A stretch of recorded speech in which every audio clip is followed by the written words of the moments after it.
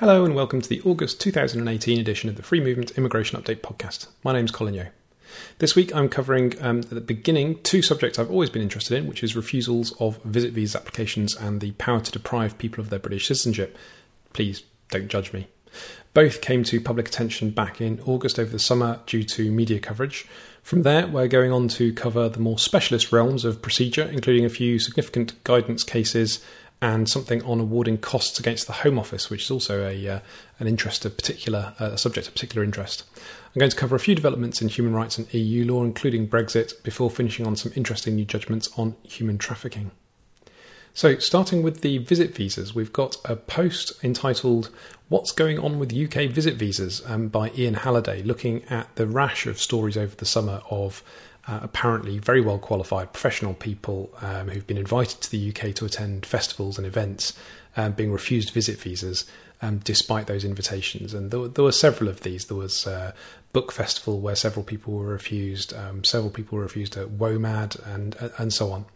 And we think that essentially the entry clearance officers are failing to apply the rules correctly. They're failing to really judge and ask themselves the appropriate question, which is this person really going to bunk off, basically, once they get to the UK? And instead of really thinking about that and thinking, well, actually, this person's a professional author with a reputation in their own country, they're not likely to just disappear once they get to the UK. Entry clearance officers are instead just getting confused and looking at the paperwork that's been submitted and basically picking out the kind of standard reasons for refusal that we see about not being sure of the source of income or not having enough money in the bank account or something of that nature. And it's basically confusing process and procedure with the actual substance of these cases. We also updated at the same time an old post on visit visa refusals and whether you should go for an appeal or a judicial review. It's an old post of ours, but it's been on the website for quite some time and it's still popular.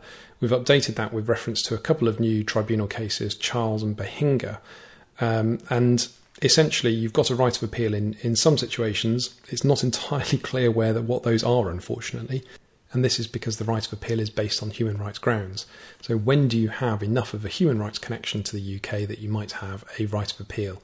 If you're visiting a spouse, is that enough? If you're visiting a nephew or a niece, is that going to be enough? How about a sibling or an adult parent? And it's all a bit fact sensitive, and it's very difficult to advise clients, frankly, in those situations.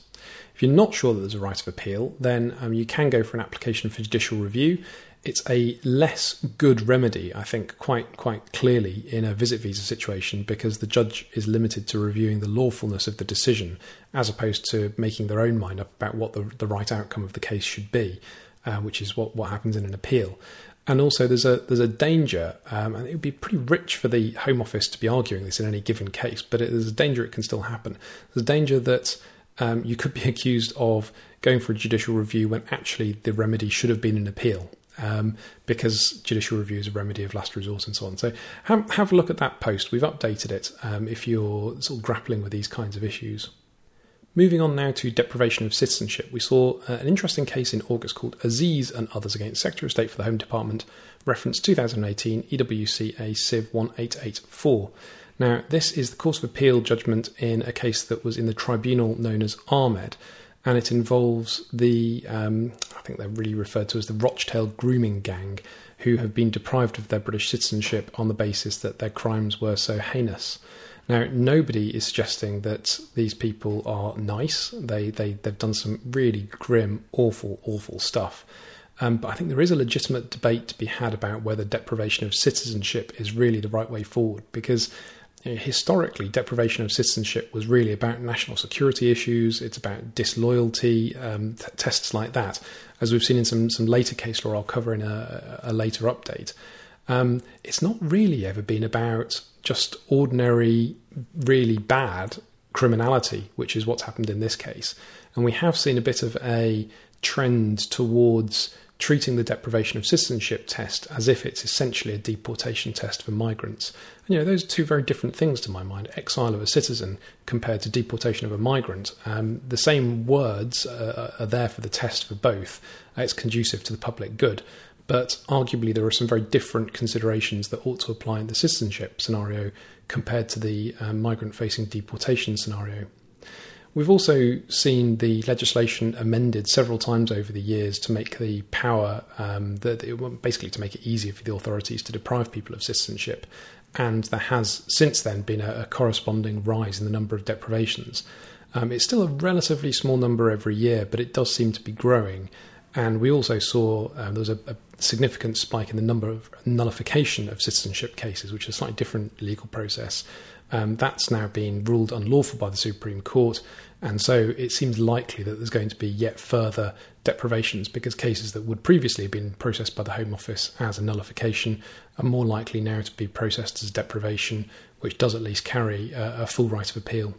So it's an interesting case, and I think a controversial one. So do watch out for it, and I think it's probably a good idea for practitioners to make sure that they are properly gemmed up on deprivation issues. And if you do want to do that, we've got a course that covers all the case law for you. Okay, moving on to a very interesting presidential guidance note on costs in immigration appeals. Now, this is a subject that was being close to our hearts at Free Movement for some time. We've got an ebook all about costs in immigration cases, both judicial review and appeals, and we've followed the limited number of cases that we've seen coming out from the tribunal on this. We also published a write-up of an unreported case called Awuah No. 2, which was now several months ago. We were surprised that that case wasn't reported at the time, because it was the two presidents of the first tier and upper tribunal who decided it. But it seems in hindsight as if the decision was taken, rather than to report it, to incorporate what it said into this new presidential guidance note on costs. So the principles that we saw from Awuah No. 2, which were rather good principles, I think, are reflected now in this new presidential guidance note. And don't for a minute think that there's any kind of presumption that if you win your appeal, you're going to get an award of costs, because that certainly isn't the approach of the procedurals, and it's not the approach of the presidential guidance. However, there's a much clearer steer now for immigration judges that if the Home Office is pursuing an unarguable case, if they should have conceded a case and it's clear they should have conceded the case and they haven't, then a litigant is entitled potentially to their costs of having to take that case. So it's very interesting, and in those cases where it's really baffling what the Home Office has actually done in a given appeal and why they haven't conceded it, or in cases where the Home Office does concede it but very late in the day and only after the legal costs have been incurred, then it's very important to look at this guidance and think about making an application for costs. Okay, also on costs, an interesting case and an interesting write-up from Christopher Cole. Now, the pronunciation of this case eludes me, I'm afraid. It's Shrestha and others against Secretary of State for the Home Department. It's called Hamid Jurisdiction, Nature and Purposes, reference 2018 UK UT 242 IAC. Now, some of this is fairly unremarkable. We don't need to go over it. It's basically a metaphorical flogging for some immigration lawyers who seem to have behaved particularly incompetently in this case, and there's no real dispute about that. But there's a sort of throwaway remark by the president in this case, which is picked up by Christopher Cole, and which he really is quite, I think it would be fair to say, exercised about, which is where the judge suggests that the client had been working illegally, and that was probably where the fees were coming from for the case. And it said that it was apparent that the solicitor was unaware of the obligations of the solicitor's firm under money laundering legislation, whereby money received from clients which is considered to come from illegal earnings must be the subject of reporting to the relevant authority. Now, Chris's take on this is that is just plain wrong, in fact, because there is a very clear defence in that kind of situation where a lawyer has provided what's referred to in the guidance as adequate consideration, as in they have actually provided a legal service in exchange for the fee. So it looks rather like the statement of law in the tribunal case is simply wrong. So if you're interested in these issues, because of course illegal working is now a criminal offence, has been under the Immigration Act 2016, and it wasn't necessarily an offence prior to that, in all circumstances, should we say, without getting into it too much. But if you're interested in those issues, then do take a look at Chris's post. It's dated the 1st of August 2018. Quick mention for another procedural case. This one's AZ Error of Law Jurisdiction PTA Practice Iran 2018 UK UT 245 IAC. This is PTA, stands for Permission to Appeal, And we don't need to spend too long on this. It's basically the upper tribunal getting upset that the first tier had granted permission in a case on an issue that the upper tribunal thought was unarguable. They thought it was so unarguable that they didn't deal with it in the upper tribunal, and on appeal to the Court of Appeal were told off for that. So the upper tribunal was quite upset that permission to appeal had been granted on it. It hadn't been pleaded by the parties, and first tier judges are admonished and told that they really shouldn't be granting permission to appeal on issues that aren't pleaded. Okay, dealt with that one, I think. Another case to mention, Mansour, Immigration Advisors Failings, Article 8, 2018, UK UT 274 IAC. And this is quite an interesting one. So Mr. Mansour had been let down by his immigration advisors and by the Home Office because he had an outstanding appeal. I think I'm getting this summary of the facts right. He had an outstanding appeal, and he then made another immigration application, and his advisors failed to tell him that that further application was invalid because there was already an appeal pending, and that's the effect of Section 3C brackets 4 of the Immigration Act 1971. And they failed to withdraw the pending appeal when they were instructed to do so. The Home Office then incorrectly informed him that his fresh application was a valid one and was being considered when actually it wasn't, and it had been invalidated because of the pending appeal. And as a result of this mess, he ended up without leave for several months. And this then led to him being turned down in an application for indefinite leave to remain on the basis of 10 years of continuous lawful residence. The OISC had investigated and had concluded that the advisors failed to provide competent and diligent representation, but the first tier tribunal had dismissed the appeal anyway. The upper tribunal, this is President Lane in this case, was more sympathetic and basically held that although you couldn't create an Article 8 private life out of circumstances that wouldn't otherwise have existed, the basic facts were that he had been here for that amount of time, the Article 8 considerations were the same, and the only reason why he hadn't qualified was the fault of the advisor, and therefore the appeal should be allowed. So it was a good outcome for him, but bear in mind, it's quite clear what the bad advice was there. It's not an ambiguous situation, should we say. Sometimes in immigration law there's a right answer and a wrong answer. Often there isn't. There was actually a wrong answer in that situation, and also there was a formal complaint to the OISC who did investigate this as well. So it stands out from some other cases that I've come across where somebody's basically moaning about previous representation, previous advice, and they may be right that the advice wasn't great, but they haven't complained, and it's not necessarily crystal clear that it was actually the wrong advice. Sticking with Section 3C, which doesn't come up that often, to be fair, there was an interesting press report, and unfortunately there's no reported judgment as such, because this was an interim relief application and there is no formal judgment as far as I can see. But this was a case where one of those migrants who's being caught out in the whole tax declaration controversy around paragraph 3225 of the General Grounds for Refusal has been basically left in limbo by Home Office pause in decision making, and because they don't have a right of appeal, Section 3C doesn't extend their leave, and therefore, although they are pursuing a legal challenge, that legal challenge is a judicial review application, and it doesn't have the effect of automatically extending their leave. And the effect of that is that if you find yourself in that situation, you don't have a right to appeal, you're pursuing judicial review, you've been refused, you say wrongfully, unfortunately you're here illegally in the meantime, it's a criminal offence for you to work, your employer is going to have to sack you because they'll be subject to a £20,000 fine potentially, and of course it also endangers your access to the NHS and other things as well. Now in this case, on the facts, the migrant concerned was particularly poorly, I think, and needed access to the NHS and applied for interim relief basically to regulate her stay and to be considered to be here lawfully in the meantime while she was bringing the challenge. Now, it sounds like the judges made a great play of this being exceptional on the facts and so on, but arguably the precedent this sets is a much wider one, because if we go back to the introduction of Section 3C, it replaced something called VOLO, the Immigration Variation of Leave Order 1976, and that was introduced because of a case back in 1976 where it was recognised that somebody didn't have their leave and therefore didn't have a right of appeal if a decision on their case was made after their leave had notionally expired. And ever since then, so for decades, it's been the consensus that if you're challenging a Home Office decision, then you really ought to be allowed to stay lawfully in the meantime, because otherwise it effectively preempts the outcome of the of the legal challenge, because what's the point in getting permission to stay and work if you've had to give up your job and lost your job months or years previously anyway? So it's an interesting one. I'm sorry that we can't point you to an actual judgment as such, but as I say, it was press report, and it's certainly worth thinking about applying for interim relief in those kinds of cases in future.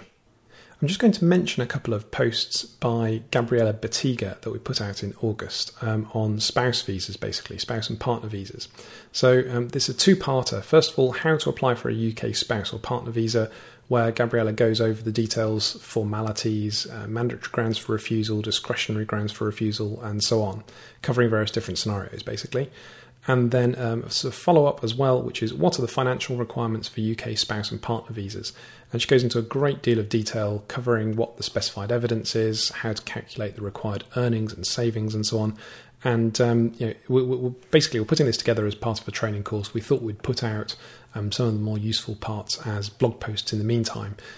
So watch this space for a comprehensive training course on Appendix FM in due course, and those are available on the blog in the meantime. Right, moving on to a few EU law issues. We've got an interesting, unsurprising, I think, tribunal case called Kovacevic, British citizen, Article 21, TFEU, Croatia, 2018, UKUT 273 IAC. Now, this one, essentially, and to cut a long story short, this is somebody who is a dual national of the UK and another EU country, but had never exercised their EU free movement rights. And in the end, the tribunal basically concludes this is much more a McCarthy-type situation, for those who know their EU case law, than a Loons situation. McCarthy is a slightly older case now, where somebody in pretty much exactly this kind of situation didn't qualify for free movement rights for their family members. Loons was a follow-up saying, look, you don't want to interpret McCarthy too narrowly, and where somebody has actually made use of their free movement rights, then they can retain access to free movement rights for family members and so on. And this one is held very much to be a McCarthy situation. So it's not undermining the later Loons case or anything like that. It's simply applying EU law to the facts of the case. There's another EU law tribunal case to mention, this one called Goswami, Retained Rights of Residents, Job Seekers, India, 2018, UKUT 275 IAC. And essentially, this is a case where the Home Office had been trying to rely on a very narrow definition of the word worker in the immigration regulations, the immigration EEA regulations. And the upper tribunal didn't agree with the Home Office, held that the term worker means that rights of residence can be retained by non-EEA nationals if they divorce their EEA spouse, and that includes job seekers. So the Home Office have been trying to sort of draw some sort of distinction between workers and job seekers, which there is a distinction drawn in the regulations, but if you know your EU law, job seekers is a sort of subcategory, in fact, of workers, and so job seekers are included within that term worker. And it's quite an important case because somebody who gives up work during their marriage and gets divorced will still be able to live lawfully in the UK while they're looking for a job, essentially. And the tribunal was pretty unimpressed, I think it would be fair to say, with the Home Office arguments in this case, and pointed out that the Home Office interpretation would produce not just arbitrary and unjustified results, but arguably perverse ones, and results which discriminated against women as well. So good decision there, and a good outcome for that particular appellant. We've got a blog post by Ian Halliday looking at what no deal in the event of Brexit actually happening would mean for EU citizens. And this is a kind of moving target because it's difficult for us to keep this stuff up to date because there are always little drips and drabs of information coming out. So we try to periodically revisit and put out new information if it's become available. I think, to be fair, since Ian's post at the very end of August, we've had further negotiations in September, and Theresa May has actually out loud said, look, the rights of the 3 million plus EU citizens in the UK will be guaranteed even in the event of no deal. But it's one thing saying people get to stay, it's another thing saying what are the terms and conditions under which they get to stay, and also what is the legal mechanism for that. So at the moment, Section 2 of the European Withdrawal Act 2018, which is now law, basically preserves the Immigration EA Regulations 2016 in the event of no deal. So it means that overnight EU citizens wouldn't become unlawful. Their position is protected in the meantime. What it would mean, though, is that their position could be modified over time by the UK government unilaterally because there'd be no agreement with the EU to preserve those rights. It seems to us extremely unlikely that's going to happen in the short term. It also seems extremely unlikely that the Home Office would start to go back on or undo all of the work it's done on issuing basically what they're calling settled status, but which immigration lawyers know as indefinitely to remain, to the EU citizens, and the simplified application process that's been trialled and all this kind of thing. So it seems very likely that if no deal does happen, that basically the Home Office is going to plough on with its plans, existing plans, as they stand today. Right, quick mention for an update to the Surinder Singh post that we occasionally update. It's a pretty detailed one on the whole Surinder Singh route, which is where you're a British citizen, go to an EU country, and then you're allowed to return to the UK later with family members under EU law. And it's a way of not having to necessarily meet the full requirements of the UK immigration rules. Some people do this accidentally, some people do this deliberately. The Home Office doesn't like it, so we periodically update the post and go over what the latest position is. So I'm not going to go over the details, but it's there. We've updated it. Finally, I'm going to wrap things up with 3 trafficking cases. First of these is CP Vietnam, reference 2018 EWHC 2122 admin. And this is a particularly awful example, really, of disgraceful treatment of a trafficking victim by the Home Office. Decision makers repeatedly ignored evidence that the claimant might have been a victim of trafficking, which led to him falling back into the hands of his traffickers, who then coerced him into cannabis production. And then, shockingly, even after his arrest and conviction, the Home Office detained him, tried to deport him because he had committed a drugs offence, and he was detained for 70 days until the High Court forced the Home Office to release him. So particularly bad. Happily, he does get some recompense. The judge finds the entire period of detention to be unlawful, and obviously compensation was going to be ordered, damages were going to be ordered in that case. Okay, second one is H, and this is 2018 EWHC 2191 admin. And this case doesn't succeed, although I think it's important to bear in mind that, in fact, before the substantive hearing, the defendant, the Home Office, had withdrawn the decision to certify the asylum claim as being manifestly unfounded, and had accepted that the claimant had been unlawfully detained for a 12-month period. So H had actually already achieved most of the remedies sought in the judicial review at the outset. The remaining issues went forward to the hearing and failed, unfortunately. And essentially the judge declined to get involved in, or to pronounce judgment, shall we say, in an allegation that there were systematic failings at the Home Office in the treatment of trafficking victims, that the Home Office was failing in Rule 34 and 35 of the detention centre rules, not being used to attempt to identify victims of trafficking as well as victims of torture, and so on. So it's not a great outcome on a sort of a general level, although bear in mind that the particular claimant in that case had pretty much achieved what the main things that they'd wanted to achieve personally in their litigation already. Right, the third case to end on is GS, and this one is 2018 EWCA CRIM 1824, and the observant amongst you will detect that this is a criminal division case in the Court of Appeal. Now, this appellant GS was convicted in 2007 of smuggling a large amount of cocaine into the United Kingdom and sentenced to 9 years and 7 months imprisonment, which is obviously a very substantial prison sentence. In a later asylum appeal, the first-tier tribunal had found that she was a victim of trafficking. The competent authority, the Home Office body charged with recognising victims of trafficking, had come to the same conclusion. So GS sought to appeal her conviction and asked for a time extension of 9 years for leave to appeal. Unfortunately, she wasn't able to rely on the statutory trafficking defence in Section 45 of the Modern Slavery Act 2015 because it doesn't have retrospective effect. Now, the Court of Appeal recognises in this case that it would be right to extend time in these kinds of cases, and also that the test for substantial injustice is met if the conviction is unchallenged, isn't allowed to be challenged, because a conviction of that nature will really affect your immigration status later. However, on the particular facts of the case, the Court of Appeal declined to quash the conviction because it concluded that on those facts, even today, a prosecutor could reasonably conclude that prosecution was in the public interest. But, the silver lining here is that the judgment suggests that there is merit in an out-of-time criminal appeal made by people who've been recognised as trafficking victims after their conviction.